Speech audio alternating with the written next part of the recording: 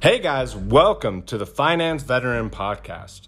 I'm your host, Jerry Morrison, here to give you a personal finance episode in just 5 minutes. Today, we're going to be talking about car insurance and why you need it. My mission is to simply research and to help regular people understand personal finance topics. It was several years ago. I was driving down Main Street. I was probably 17, 18, 19 years old. And I was going about 45 to 50 miles an hour in a 35 miles per hour speed limit zone. Next thing I know, I see blueberries and cherries, right? AKA cop lights. I saw these cop lights approaching me quickly, and so I pulled over to the side of the road. The cop got out of his vehicle and he walked up to mine and he said, license, registration, and insurance. I had no idea where any of this stuff was at. I looked in the glove box, I looked on the floor, I looked in the trunk. I looked everywhere. I couldn't find any of my stuff. Eventually, I had to call my dad. I had to get him to bail me out. I had no idea where any of my stuff was at. The moral of the story is don't let that be you. Don't let my situation turn into yours. Be ready for that situation, whether you get in a crash or a cop pulls you over, whatever it is, just have it ready because it'll definitely be worth it for you. So when it comes to car insurance, there's essentially 3 types to simplify it. There's liability, collision, and comprehensive. And when you have all 3, you have full coverage. Liability covers bodily injury and it repairs property costs. This is from your negligence to help somebody else.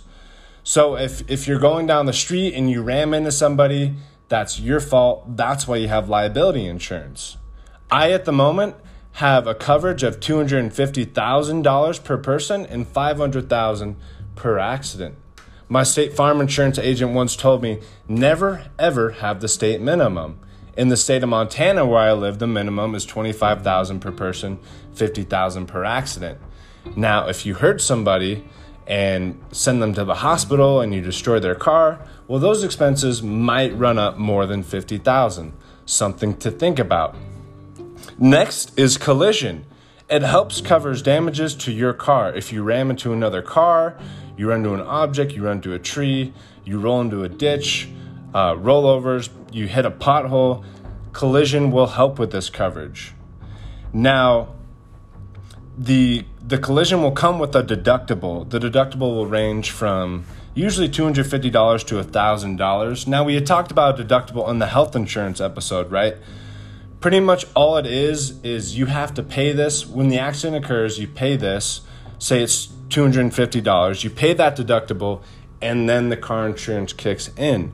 A way to have a low premium or low cost to a collision insurance is to have a high deductible. That means you will have to pay more out of pocket if a collision happens.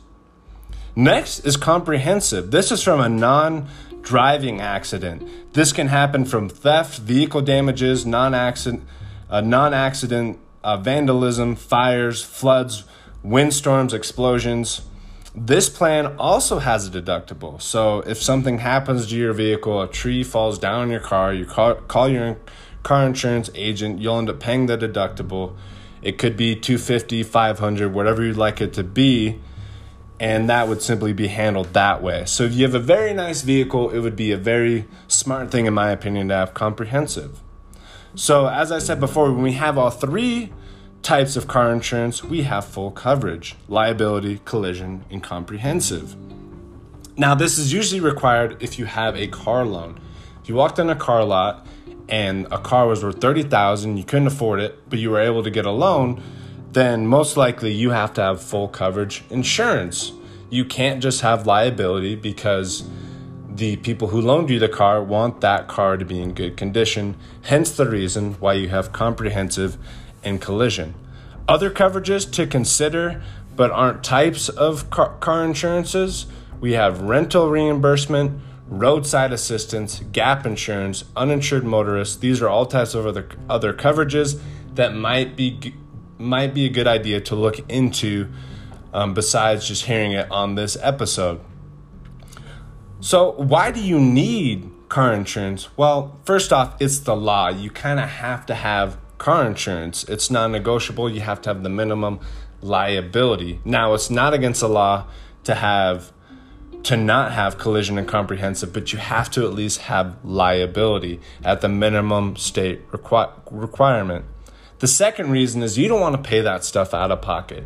You don't want to pay for a collision. You don't want to pay for your car being totaled. You don't want to pay for a fender bender out of pocket. That could be thousands of dollars. You don't want to pay for yourself or if you were to hurt somebody else. You also don't want to pay for medical bills. As we talked about in the last episode, medical costs are rising significantly. That is another main reason why you want to have car insurance. So moral of the story, car insurance is good, and I believe it's important to check your coverages. Ask your car insurance agent if you have the right coverages. Ask about different scenarios and how you would be covered.